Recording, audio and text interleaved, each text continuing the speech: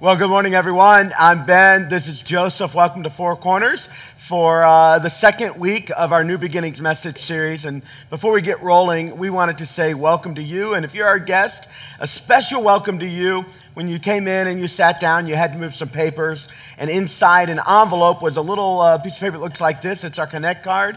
If you'll give us your name and your address, we'll send you some coupons for free Chick-fil-A food. Just our way of saying thanks for being with us. We're not going to show up at your house or bombard you with information. We just want to say thanks for being a part of us. And we're going to use that card later in the service to take some next steps together. And if you fill out your name and email address if you're a regular attender, and your name and your home address if you're our guest, you'll be prepared for that. Well, like I said, this is Joseph. Joseph is one of the newest members of our team. Joseph has come to us with some incredible experience. He and his wife, Whitney, they have two young one-year-old twin girls. And Joseph is going to be a big part of what we're doing around here. Joseph, welcome. Yeah. Welcome to 4C. We've seen you for a couple times now in the videos. Mm-hmm. Tell everybody a little bit about you and where you come from. Yeah, so grew up in Texas. It's a little bit warmer there. Grew up in a pastor's home all throughout my life. My dad's a great man, great home, very blessed to get to grow up in that. Went to school at Lee University in Tennessee, great school. Met my wife there, and we moved to North Carolina for a few years. We were student pastors for about 2.5, executive pastor for about 3 years in Charlotte, North Carolina. And as Pastor Ben said, we had twins about 14 months ago. And as you guys know, family is very important, so we decided to move up here where my wife's family is from. So we moved up here a few months ago. And how's that going so far? Are you getting used to the temperature? No. I shoveled snow for the first time in my life yesterday. Wow. Yeah. Wow. Well, if you would like some practice, I've got a driveway. Sure. Hey, we had some transitions in our staff, and several months ago, Sophia, who is with her husband Ethan, the leaders, directors, pastors of our high school ministry, had been my assistant. And if you had wanted to make an appointment with me, you'd have called Sophia, and she transitioned. And then Allison, who had been with Melissa, began to help me, and she also helps Ilsa, who leads our finances. Allison has moved full-time over to our kids team. As you know, that ministry is just growing. And so I needed some help, and I still do. And so Joseph is coming on to the team in part to help me. And moving forward from today, if you want to meet with me or communicate with me, you can shoot me an email at Ben at Four Corners Church, but it's going to go right to Joseph in terms of managing calendar and that sort of stuff. But that's not all he's going to do. Joseph is a very talented guy with a lot of experiences. And so while he's going to be kind of assisting me in some things, he's going to be assisting the entire team. And so he'll be one of our associate pastors who over time grows into a lot of responsibility. And the reason he's up here with you today is to tell you about one of the first things that lands on his plate. And Joseph is going to help us get up to speed real quick with a major endeavor that we're doing because of your generosity with the Christmas offering. We're going to put some energy and focus on safety around here, and we already do that dramatically. It's not like we're catching up, but we're getting ready for all that God has for us. So safety and security in our broken and fallen world are things that we've taken seriously from day one, but we want to do a better job at that. And we know that there are skills and abilities and people in our audience and in our team who'd like to be a part of that. And Joseph is going to lead that initiative for us. So, Joseph, when we talk about safety and security, kind of what are we talking about, first of all, so that we give some context? Yeah. So we're really just kind of looking at making sure that our building is safe, that we're being very aware of what's going on. And Pastor Ben and I talked, really we just want to be good stewards. Want to be good stewards of our building, good stewards of our time here. So currently what we're doing is we're in the process of seeking out some churches who we just believe are doing it right, who have a very good system in place, who are very knowledgeable, and some outside consultants. And just we really want to take our time with building this system and process to make sure when we implement it, that we are very confident that we're implementing something that will be effective. Yeah, and so we're doing a lot of investigation. Mm-hmm. Now, last week there were a few dozen people who said they'd like to be a part of this. They were here. They heard about this amazing initiative that we're going to do. And so they said they want to be a part. What are the first steps? Like, what are we going to engage in? So we know what you're doing. What do people who want to serve, what should they do? You can check, I believe it's going to be one of the next steps today. You can check again. And on the 28th, we're going to have a meeting right after our second service in the student auditorium. We're not looking to provide any answers. We're really just looking to maybe hear some concerns. We just believe that God has gifted a lot of people in here who think about things that I'm probably not going to think about. So we'd just love to sit down, hear some thoughts, hear some concerns. It'll just help us as we're building this process and thinking through it.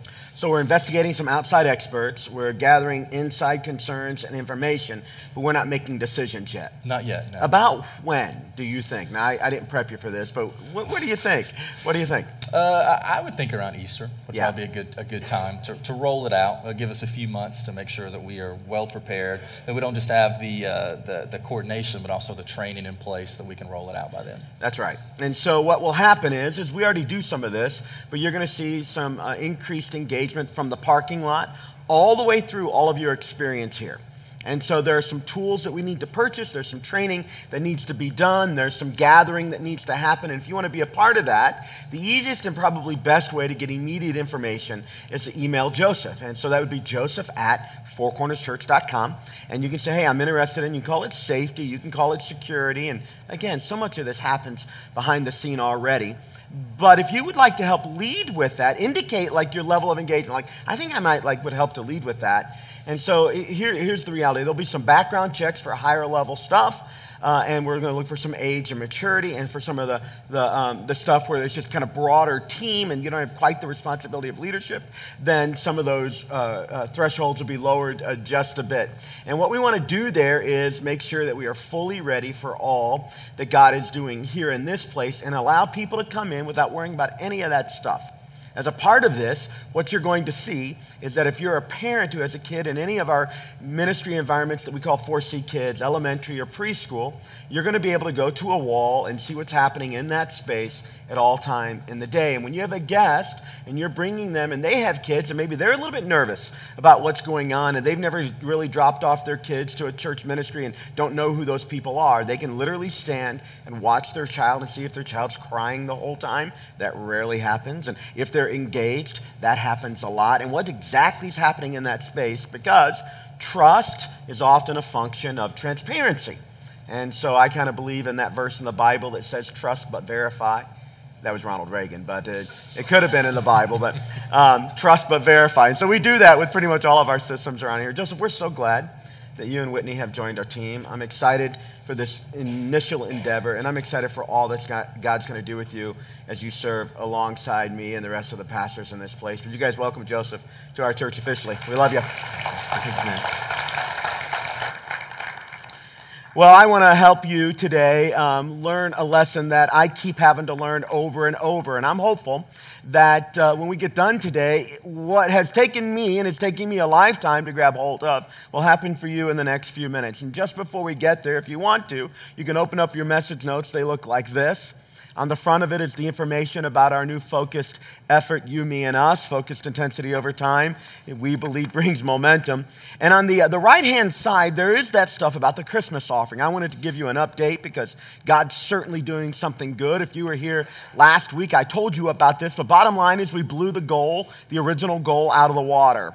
We had set a goal of 100% participation and $80,000, and I mentioned last week we were at over $90,000, but we were somewhere in the mid-50s on participation level, and we thought there was a lot of room left for people to dream. And because we had some extra money, we accelerated things like this safety and security initiative that we're going to do now at an accelerated rate. And the other thing we're going to do is we're going to create a different kind of sensory experience for kids who benefit from a different kind of sensory experience than what we typically offer.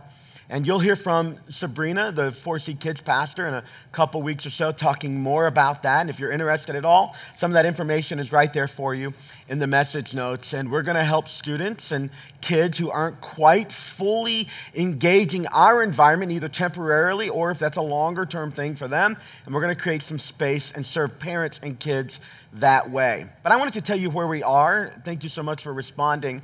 Our new goal is 100% participation and $120,000. That takes the room environment that we're going to change, the training that has to happen because of the special needs involved in that space, and all the security initiatives that we're doing as well. It takes all of that and gets it done by Easter is what we think all of this will roll out with, as opposed to over a couple year period of time. And so where we are right now, and again, I'm just like overwhelmed with gratitude, but I keep saying it every week that I don't know that you believe me, but I'm just overwhelmed with gratitude for what you guys are doing. But we're approaching 60%, so if you wanted to write that in, 60% participation, and we're at $103,000. Yeah, that's incredible. That's incredible. And so if you haven't been a part of the Christmas offering, every year it ends in the end of January, so we're not extending the time, anything special. And when you give money to this, it goes to those initiatives. So when we hire somebody like Joseph, that comes out of the normal budget around here. We have budgeted money for staff, and when there's extra, the first thing I do, when we're managing well and you guys are giving, I look to grow the team. A growing team often precedes a growing church. And so it's an investment in the ministry. And because you're faithful on the budget, we're able to do that. And when you give to the Christmas offering, that doesn't pay for lights and that sort of thing. It pays for the initiatives we're talking about. And church money is very important. It's very important that you manage church money in a very clear and tangible way. So this week, all of your contribution statements for the giving in 2017 went out. And in the next 3 weeks, you'll get from us a year-end financial report on where all the dollars that were given over the year, how much it was, the categories where it went, kind of how we're doing as a church. And I'm really excited for you to get that report, all right? That goes out every year, and if you've given any money at all to the church, you'll get that report, all right? And if you haven't, and for some reason you don't get it, it's not secret information, you're certainly welcome to it. So if by, say, February 7th or 8th you don't have that, just shoot me an email, and I'll make sure you get that report, all right? So right now, I want to talk with you about your dreams for the year. I want to talk to you about the reality is that at a new year, most of us think about how we want this year to be better than last year. There are, for some of you in the room, there are some very big dreams that you hope to accomplish. And this year is just the next phase of your dreaming and your actualizing your dreams. And for others of you, the new year, the year ending, the new year starting, gives you a chance to re-engage maybe some dormant dreams or set new ones. Will kind of jokingly said that one of his goals for this year is to eat a little less food. I'm wishing him really well. I'm not sure I'm getting on that bandwagon yet. All right? But I don't know what your dreams are, but you might have them. And if not just for the new year, when's the last time you thought honestly and deeply and engagingly about your dreams for your life? See, if you're still living, if you're still breathing, God has dreams that He wants you to step into. Dreams about your purpose and dreams about your family and how you use your time. It's often connected to the impact your life is going to make. In the last several weeks, I've been at a few funerals and got to hear people talk about the impact that person's life had made on others. I don't know how intentional these people were about it, but I know that in each case, every life touched bunches of lives. And that's not accidental. If you're a follower of Jesus, that's exactly what God wants to do with your life. He wants to use your life, and then He uses all kinds of metaphors to describe it. He wants to use your life to bring light to others. He wants to use your life to give lift to others. He wants to use your life to serve others and bring about God's good purpose in their life. That's part of what makes life so special. You have people who were living God's dream, and because they did, they weren't perfect, but they were stepping into their dream. It has left an indelible mark on your life. I can't think about the dreams that I have without thinking about the people that have gone before me and the way they were living their lives and how it impacted them. But the spillover effect of them pursuing their dream was, my life is changed for the good. I think about those pastors that decided that part of what God wanted to do with their life was to take young people starting out in ministry and invest deeply in them. And they got great joy from that. But I got changed in that. I think about my dad, whose father was taken early when my dad was an early teen and didn't know what it was to grow up in a home with a dad, deciding in prayer when he gave his life to Jesus that he would do fathering to the best of his ability. And He wasn't a perfect dad, but that commitment, that dream that he had, it set the direction for his life, but it had a huge impact on me and my siblings. I want to encourage you to dream robustly, but today, it isn't just about the dream.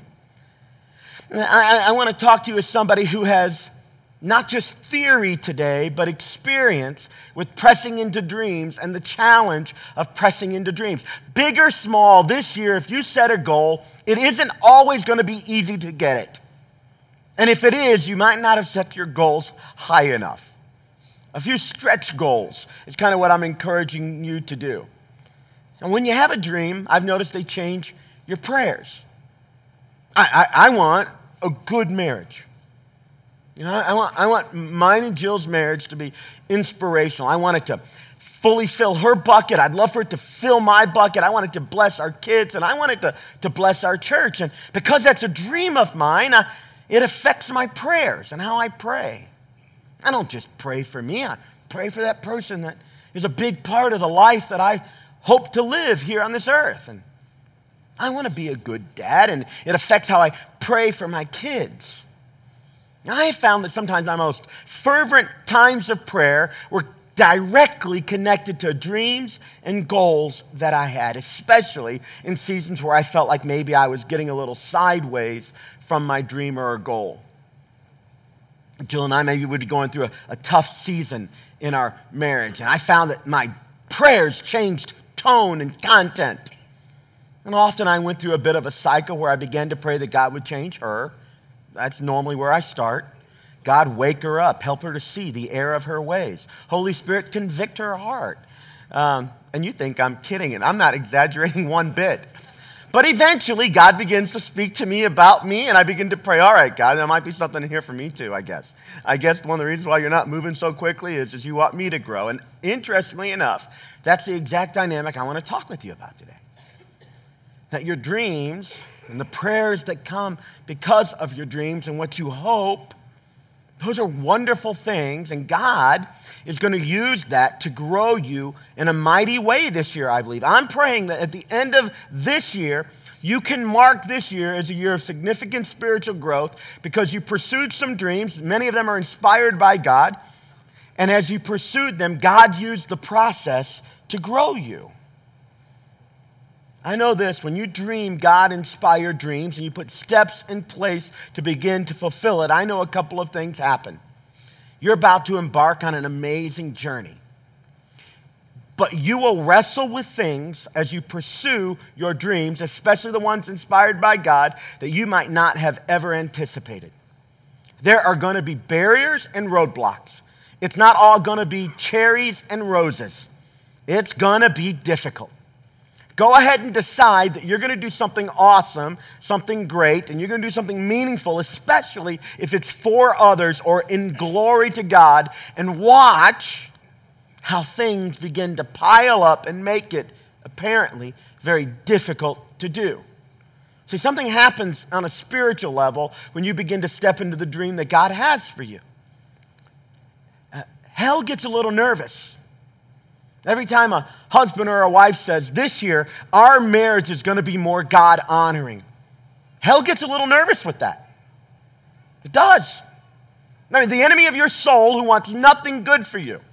The Bible says his plans are to kill, steal, and destroy. Gets a little nervous when you pray a bold prayer. God, this year, use me more. God, this year, grow me deeper spiritually.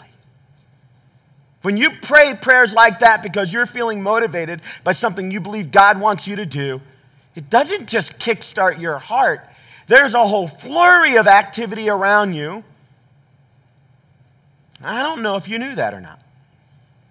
So I want to take you to a place in the Bible that gives us a little bit of an insight into what happens behind the curtain when people are on the threshold of pressing into their dreams. We're going to look in Luke chapter 2. You can go to your Bible on your phone, in your screen, in your message notes to follow along. And as you get there, I want to remind you of a few people that had big dreams from our Bible. Joseph had big dreams. In fact, he's called the dreamer often.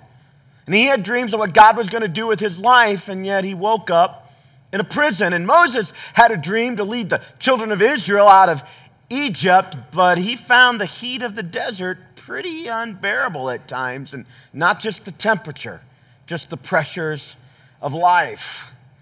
Paul had a dream to reach people with the gospel, but hell got threatened, and so he found himself beaten, stoned, and shipwrecked and left for dead over and over again.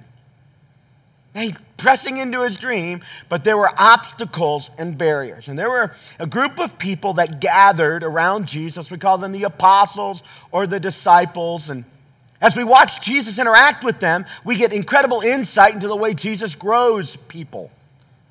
Because they begin at the beginning, but by the time our New Testament closes, this ragtag group of people has set the world on fire. And the dreams that they had for themselves and the dreams that God had for them conspired together to bring incredible change. But it wasn't always easy. And so when you watch Jesus interact with these folks, you get some insight into the development process and how dreams actually become reality.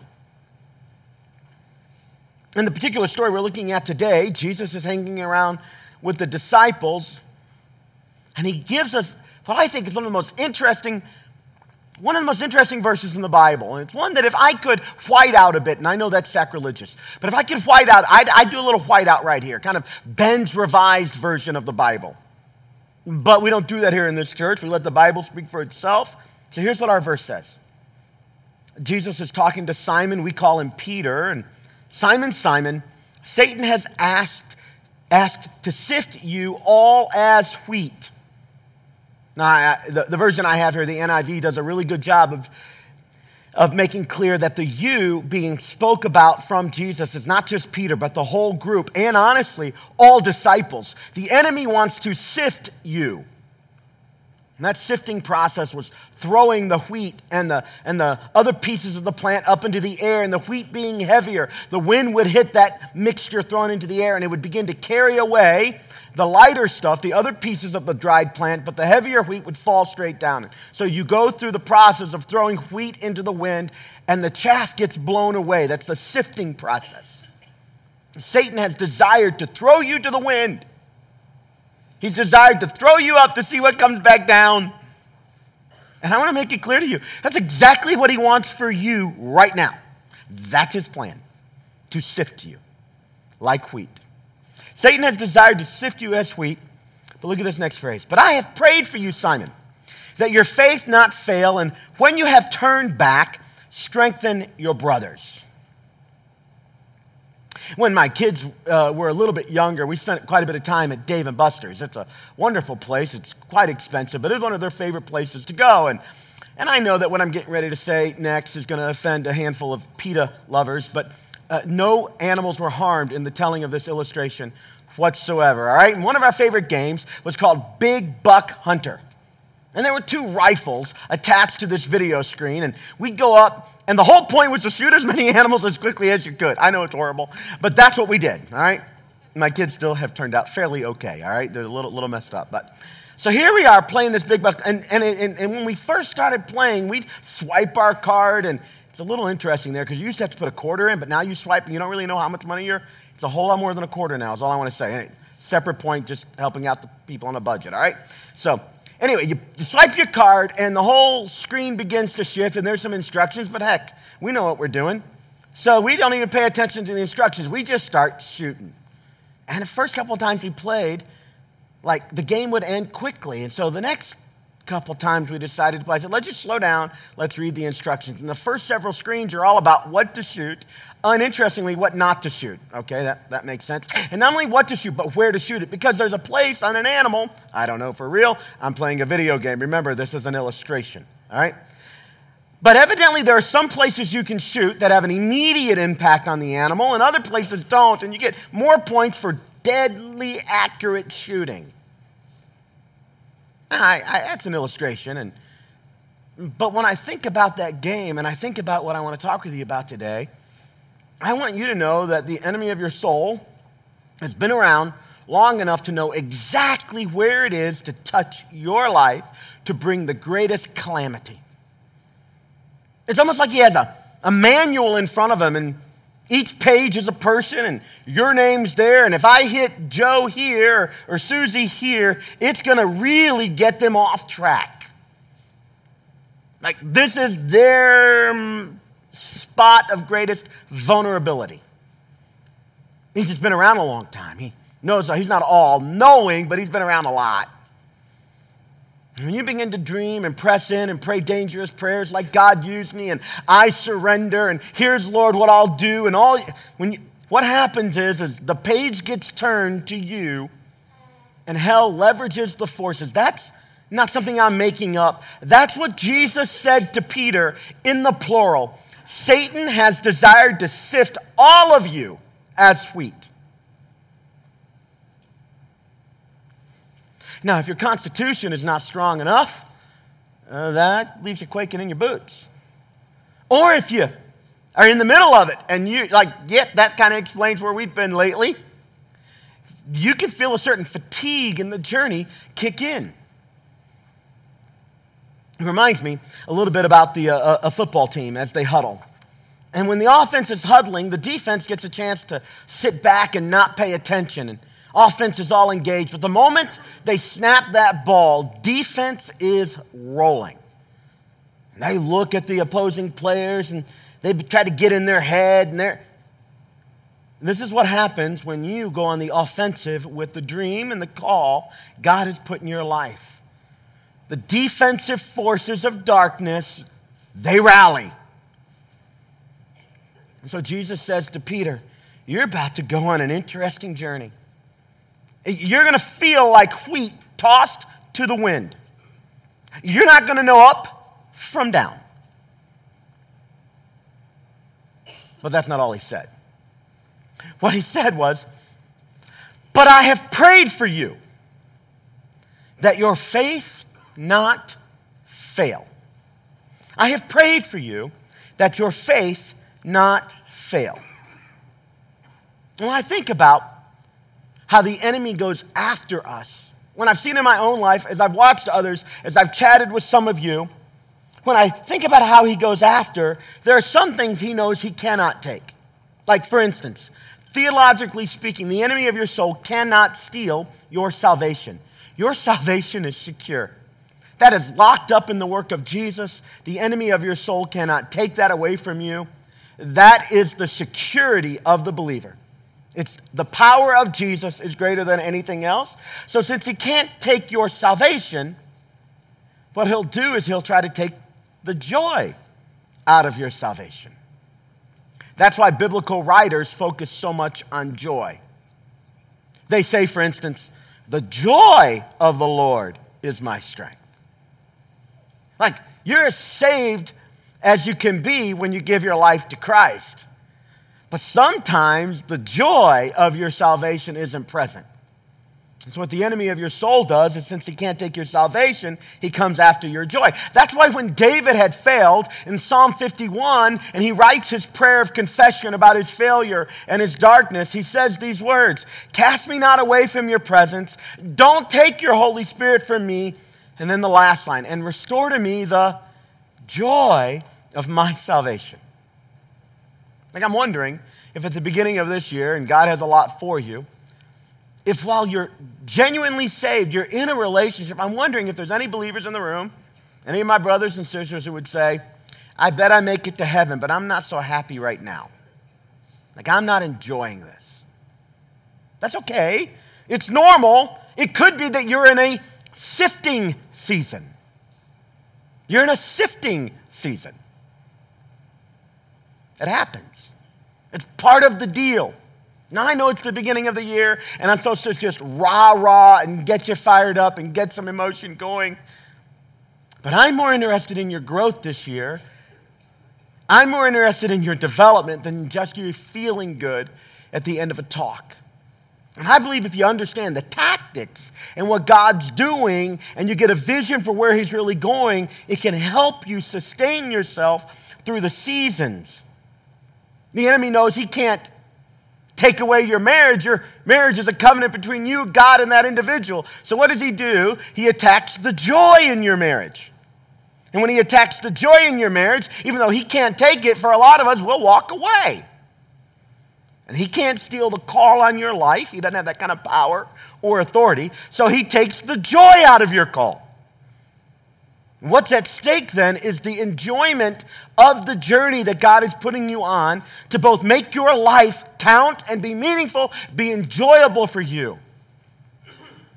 And there's nothing the enemy loves more than to fill churches and families and leadership roles with joyless people.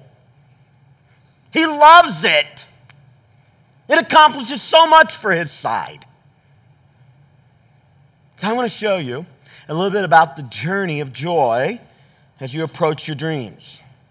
Because for some of us, life's going to get a little rough this year. Some of you are there right now, and I'm going to help you understand what's going on. So in your message notes, now listen, this is just a pastor talking.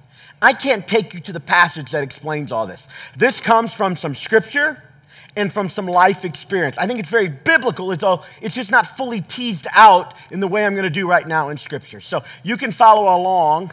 But what we have here is a bit of a graph. 100%. 50%, 0. And over here we got some time, right, happening. This is your lifeline.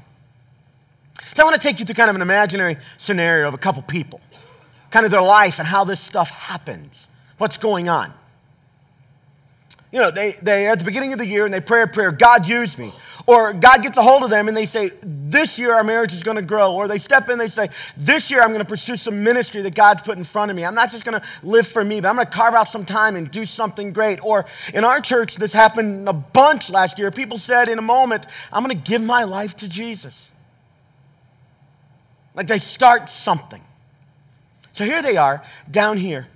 And I'm going to draw a few boxes here, but this is the level of their faith when they begin. But this is the level of their faith. They just started their journey, or they're pressing into a new reality, and so they make a commitment. I'm going to give my life to Jesus. And they're loving life, and things are going good, and they come to church next week, and they grow just a little bit in their faith. They open their heart to the Word of God, and I'm on that week, and Will sings their favorite song, and they get lifted up a little bit, and they're feeling pretty good. And people smile at them in church, and they talk, and they come back the next week, and they grow a little bit there, and they're feeling good. This is what's happening to their faith level.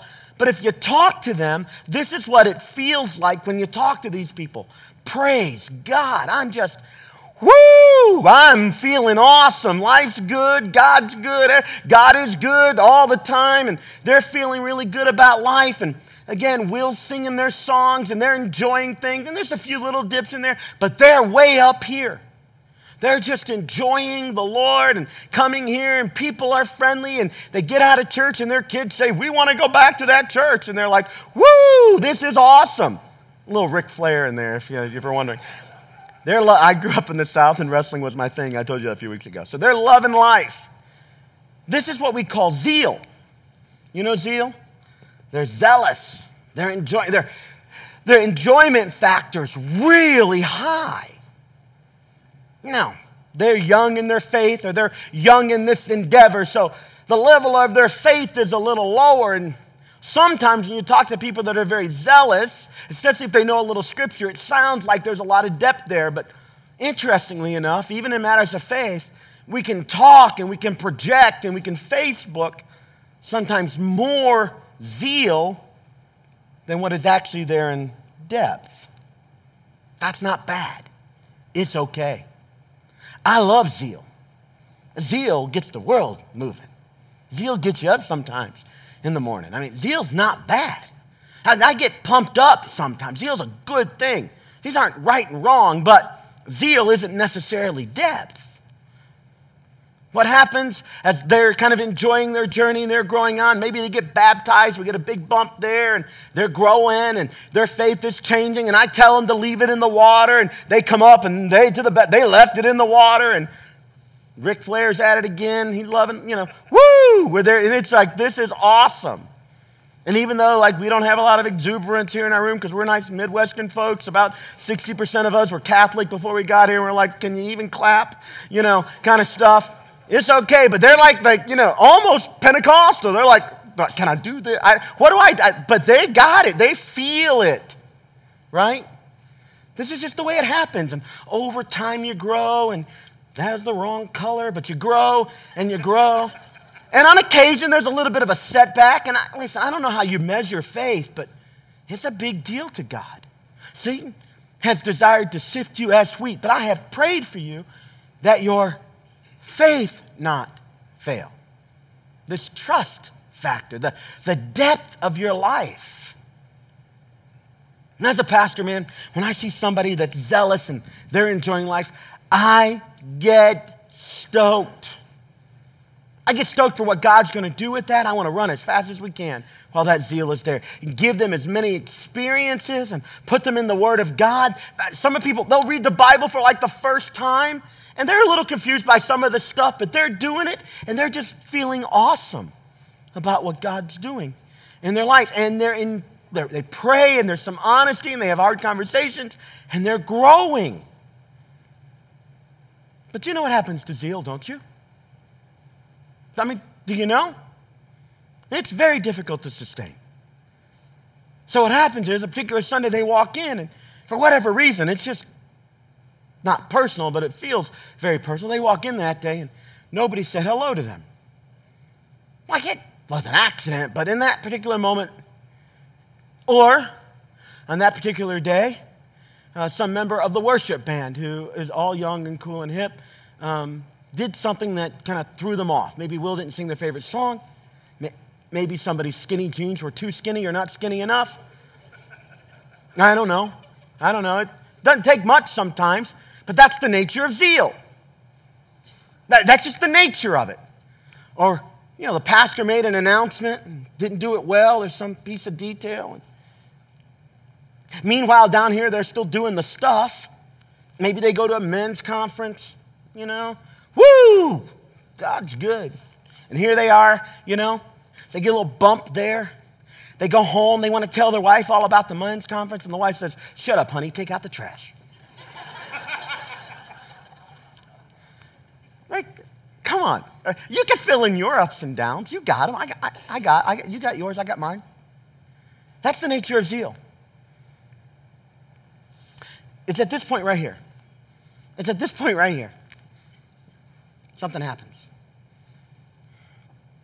What happens for a lot of folks, this is the very point where they drop out. That's what happens for a lot of folks. It's like the zeal drops, and for them, zeal was the thing. But they didn't realize that over time, zeal is zeal. But faith is faith. And faith isn't built on feelings. Feelings can be a part of it, but faith doesn't build feelings, and faith isn't feelings. Jesus told Simon, I'm going to pray that your faith not fail. He didn't say, I'm going to pray you feel great. So that's how I'd have written that passage. Satan has desired to sift you as wheat, but I looked at him and said, oh no, not him. Don't touch him. But that's not what the Bible says. A lot of folks drop out here, and here's why. Because this area right here, this gap, I'm going to give you the Greek word for this gap. You may have heard it before. It's called air. That's not a Greek word. That's an English word. It's nothing. No, it's something, but you can't build on it. It's not solid. Nothing wrong with zeal. I love zeal. But zeal isn't your faith. Now, some people drop out. Other people, maybe they take a little hit. Time keeps moving forward. But they decide, I'm going to keep on keeping on. Yeah, that week wasn't good, but I'm going to go ahead and get up anyway. And even if the kids cry all the way to church, we're going, by goodness, if we're 10 minutes late, we're going to get there. And they just kind of keep on week in, week out. It's church, it's devotion. They talk to a friend. And sometimes the zeal rebounds, and other times it kind of tracks, all over the place. I remember when I was starting out in ministry, I was so excited. I got a call from a mentor one day, mentor in college, and he says, hey, I've taken this church in Tampa, and I want you to come help me. I'll give you a job. And I was like, I got a job. I'm thinking out loud. And then he says, words I'll never forget. He said, I know you're in grad school. I'll pay for it and give you a place to live. I'm like, I think I hear the Lord. I think Jesus is speaking right now. So I go work with my mentor, and I'm telling you, for the 6 months, we are rocking and rolling. He had taken over a church where there were all kinds of challenges, but he's a really great leader. So we were doing so well. We were experiencing a handful of losses as the church continued to deal with the previous stuff that had happened, and he's working through the mess of some morality issues, some financial issues, and just some bad alignment issues. And so we're working through all that, and about 6 months in, he calls a big staff meeting. He says, look, the projections are good, but they're not great. This church had a couple thousand people in it, and he says, we're going to have to make some hard decisions here. God's future for this church is good, but his future for some of you is going to change. So they began to cut some folks. Well, I was his buddy, so I made the first round of cuts. Woo! I was all good. I'm praying for my friends. I'm feeling awesome. But a few months later, we're doing fine, but it's not awesome. And he's like, we're going to have to make a few more cuts. So I found myself on a Wednesday afternoon with a few-month-old daughter living in a church-owned house that was about to be taken away because I had lost my job about 3 weeks before Christmas. And I'm like, this stinks. This is horrible. And I'm like 23. I'm 23. As far as I know, it's over. I mean, here I had given myself in undergrad work and changed direction and pursuing graduate work and working like a dog because my dad didn't raise any lazy boys. And I'm thinking I am confronting the realities of life. And my dreams, I thought were over, and my zeal took a dip. And I was ready to cash out. It's a similar thing that happened about a year into my marriage. There's this woman I love. I'd do anything for her. And a year into our marriage, we're sleeping back to back. Because there's quite a bit of, And I'm thinking I'm trapped. And my zeal dropped big time. And God began to teach me through a variety of ways that zeal is zeal. It's awesome. But faith is something different. Faith is somehow connected to the word faithful. And there's something about just getting up and doing the thing. So getting up the day after the big fight with Jill a year into our marriage and looking at her and saying, okay, I still think I'm right. I'm not even really sure what we're arguing about, but I'm with you. It's like getting up on Thursday morning, and interestingly, in that season of my life, I was in the middle of pursuing ordination in the denomination I grew up. And so here I am going to an ordination meeting on Thursday, and on Wednesday I've just lost my job, not even sure I want to do this anymore. My God, you have a funny sense of humor. I'm not even sure I'm going to do this, and I'm going to go get grilled for about 4 hours. This ain't working for me. But I got up and I did it because that's what you do. What helps you get past this a little bit, this is what business writers are calling it. It's called grit. Stick-with-itness. The Bible calls it faithfulness. So you keep going. You stick with it. You try to just keep going. And there are a few hits here and there. I don't know how it all works, but you just keep at it. And 10 years later, you find yourself at a Christian school, but you didn't want to be at a Christian school. You wanted to be pastoring.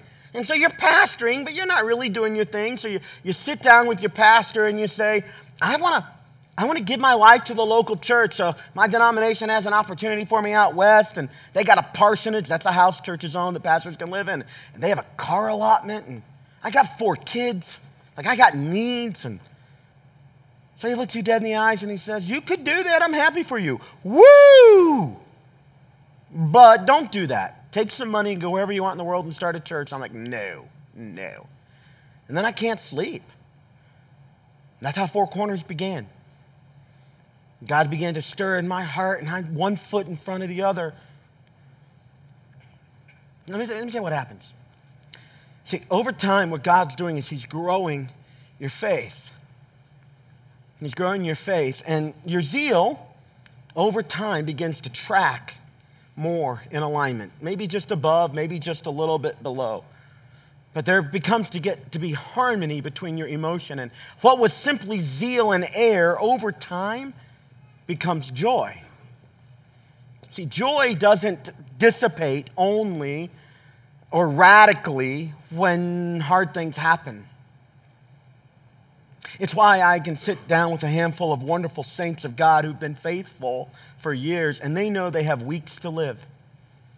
And they don't like it. There's a certain sadness, and they're worried about their friends and their family.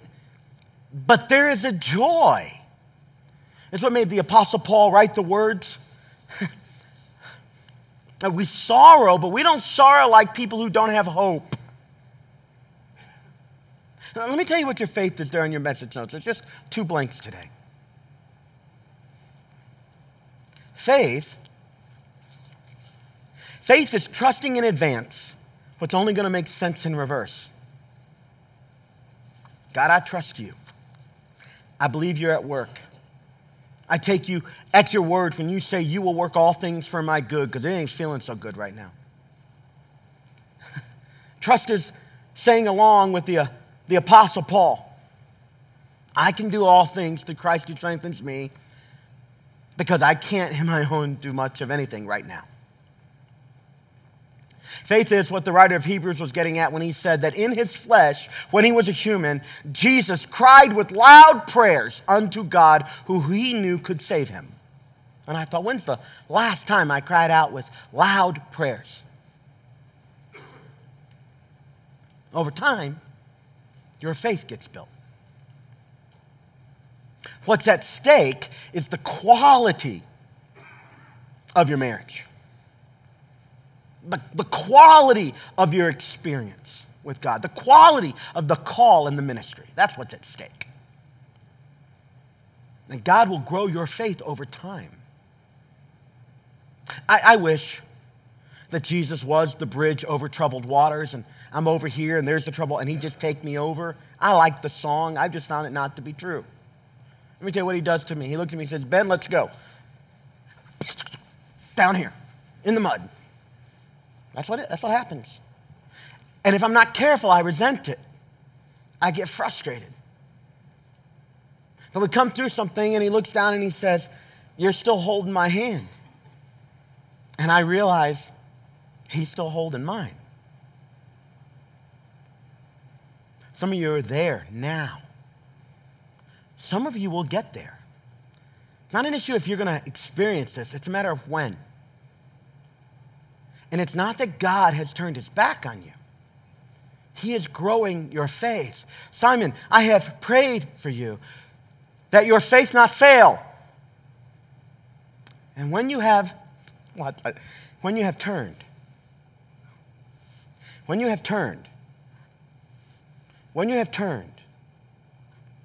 strengthen your brothers.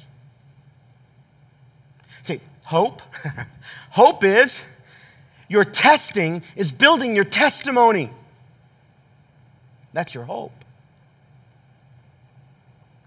I've got a couple scriptures for you and some ways to pray. But I want to take you to James chapter 1. Consider it pure joy, my brothers and sisters, when you face trials of many kinds. Consider it pure joy, and trials do not belong in the same sentence. Consider it pure joy, brothers and sisters, whenever you face trials of many kinds, because you know that the testing of your faith produces perseverance, faithfulness. The testing of your faith produces faithfulness. Let faithfulness or let perseverance finish its work in you, that you may be mature and complete, not lacking anything. I'm going to tell you a story, then we're going to take some steps. There was a man who was a great carpenter, and he worked for the same builder for years, his entire career. He was the best builder. He got the biggest jobs. He did the best work. And he was approaching older age, and he looks at his boss one day and says, hey, I'm going to retire soon. I'm going to get these jobs done, but I just want you to know, like I've been hinting, I'm actually going to bow out. My wife and I got things we want to do. And this friend, employer, looks at him and says, sure, yeah, that's fine. So he gets done with the project list. He comes in and he says, I'm all done, so I'm going to go ahead and retire. And his A friend and employer says to him, like, I know, but I got like one more job for you. One more job. I don't really want to do it. Wife and I got some plans. Look, would you do just one, there's one more house to build. So he grudgingly says yes, walks outside, kind of kicks the curb and gets into his car. And in the days to come, he begins to get onto the project. He is a great builder, so typically his miters are perfect and right on. But in this job, if they were a little off, he was like, it's okay, just leave it. Put another nail in it, it'll hold. And if he had to like stuff the insulation into the corners, like typically he was careful. And this one he's like, close enough. And he gets the job done. He goes back in. He says, I'm done. I'm not taking anything else. And his boss looks at him and says, you've been such a faithful worker. We would not have done as well. You were a big part of what you did. And I'm sorry that I asked you to do this job, but really what I want for you is to know that we love and appreciate you. And the house you just built is yours. It's your house. And that story's made up. Like, that may have happened, it may not. I don't know if it really did or not. But just think about, had he known that what he was working on was his own house, the house that he was going to enjoy for the rest of his time, how much effort and energy and carefulness he would have put into it. I think we forget that what's at stake here is not Jesus. He's going to be fine. It's you. And your faithfulness matters to God. Like, it matters. Your faithfulness to your spouse, it matters to God. But it's not just to God. It's going to impact you. You're building the life that you will live in. And when zeal has gone, what's left in the sifting process is, as Jesus is saying, I'm praying for you because he's for you. And I'm just learning that when Jesus prays for you, you're going to be okay. You can bank on that. It'll be fine, even when it's not awesome. And you're building a life with him that you will not regret. And that's what I want for you this year. I want you to grab out your Connect card. Let's take a few steps together. If you have not yet asked Jesus to be the Lord and shepherd of your life, why don't you take that pen if you feel compelled and check Next Step A that says, today I'm making Jesus my Savior and Lord. We're going to pray in a minute. You can do business with God. It agrees with what the Bible says. I'm a sinner. Jesus, I need you. I can't save myself. I'll trust the work you've done on your cross and in your resurrection. Or how about next step B? Today I'm choosing to be baptized. Already 6 adults are getting baptized in February. And if you want to go public with your faith, go ahead and check it. We'll start that conversation with you. Next step C is a prayer I'm offering.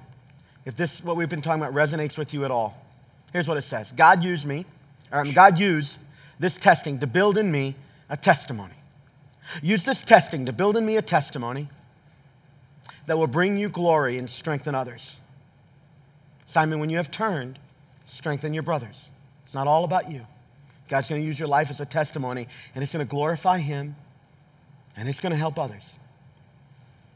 Now, next step D is about the if tables. Ladies, this is a gathering of ladies who get together over dinner. They have meaningful conversations for a couple of hours. And if you want to be a part of that or host it on the 19th or 20th, just check the box. We'll send you the link to RSVP.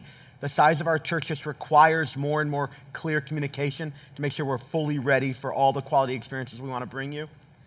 And the next step, E, says contact me about serving on the church family, the security, the parking, all that stuff we were talking about in these initiatives with the Christmas offering. And we'll send you that information as well, all right? Why don't you take your Connect card, set it aside. You call this church home. This is the point in our service where we're going to give back to God in tithe and offerings. I'll tell you what my dad taught me about this is that everything I get comes from the Lord. And so I give back to him a portion of it. And when I do that, God honors the rest. I know people get weird about that sort of thing. But I'm just going to tell you, in my life and in my family's life, I've seen it to be true. That when I see God's hand of blessing in my life and I give back to him a portion of what he's blessed me with, the rest of it seems to go better. And dozens of folks in this room have experienced the same thing. They're not abundantly blessed with money, but they have more than they need. They can eat and have some money left over. And they see God at work in that, and so they give back to God a portion of what he's blessed them with. And they do. God has done great things with it. And you're going to be thrilled by the financial report of this church as faithful people have given to make things happen. It allows us to grow our staff. It allows us to press into new ministries. But for each person who's been a part of it, their life is blessed as well. If you'd like to give today, you can put it in the offering envelope, mark it Christmas perhaps, or just give it to the general offering, and we'll make sure that the ministries of this church happen. Why don't we pray about our next steps? I want to pray for people who are being sifted, and I want to pray that God makes our ministry very effective and very deep in the lives of people. Let's pray. Father, thank you for your goodness. I want to thank you, Lord, that you have prayed for us, that our faith not fail. I lift up my brothers and sisters in this room. I ask you, Jesus, to show yourself faithful to them and to build into them a faithfulness, a grit, a stick-with-itness. God, some of us are following you, but we've lost the joy of our salvation. Some of us are married and we've lost the joy in our marriage. And we're doing ministry and we've lost the joy of ministry. I pray, Lord, that you would restore unto us the joy of our salvation, the joy of being in a covenant relationship, the joy of serving others. That even if we're sifted, what is weighty and meaty and solid would fall back into place.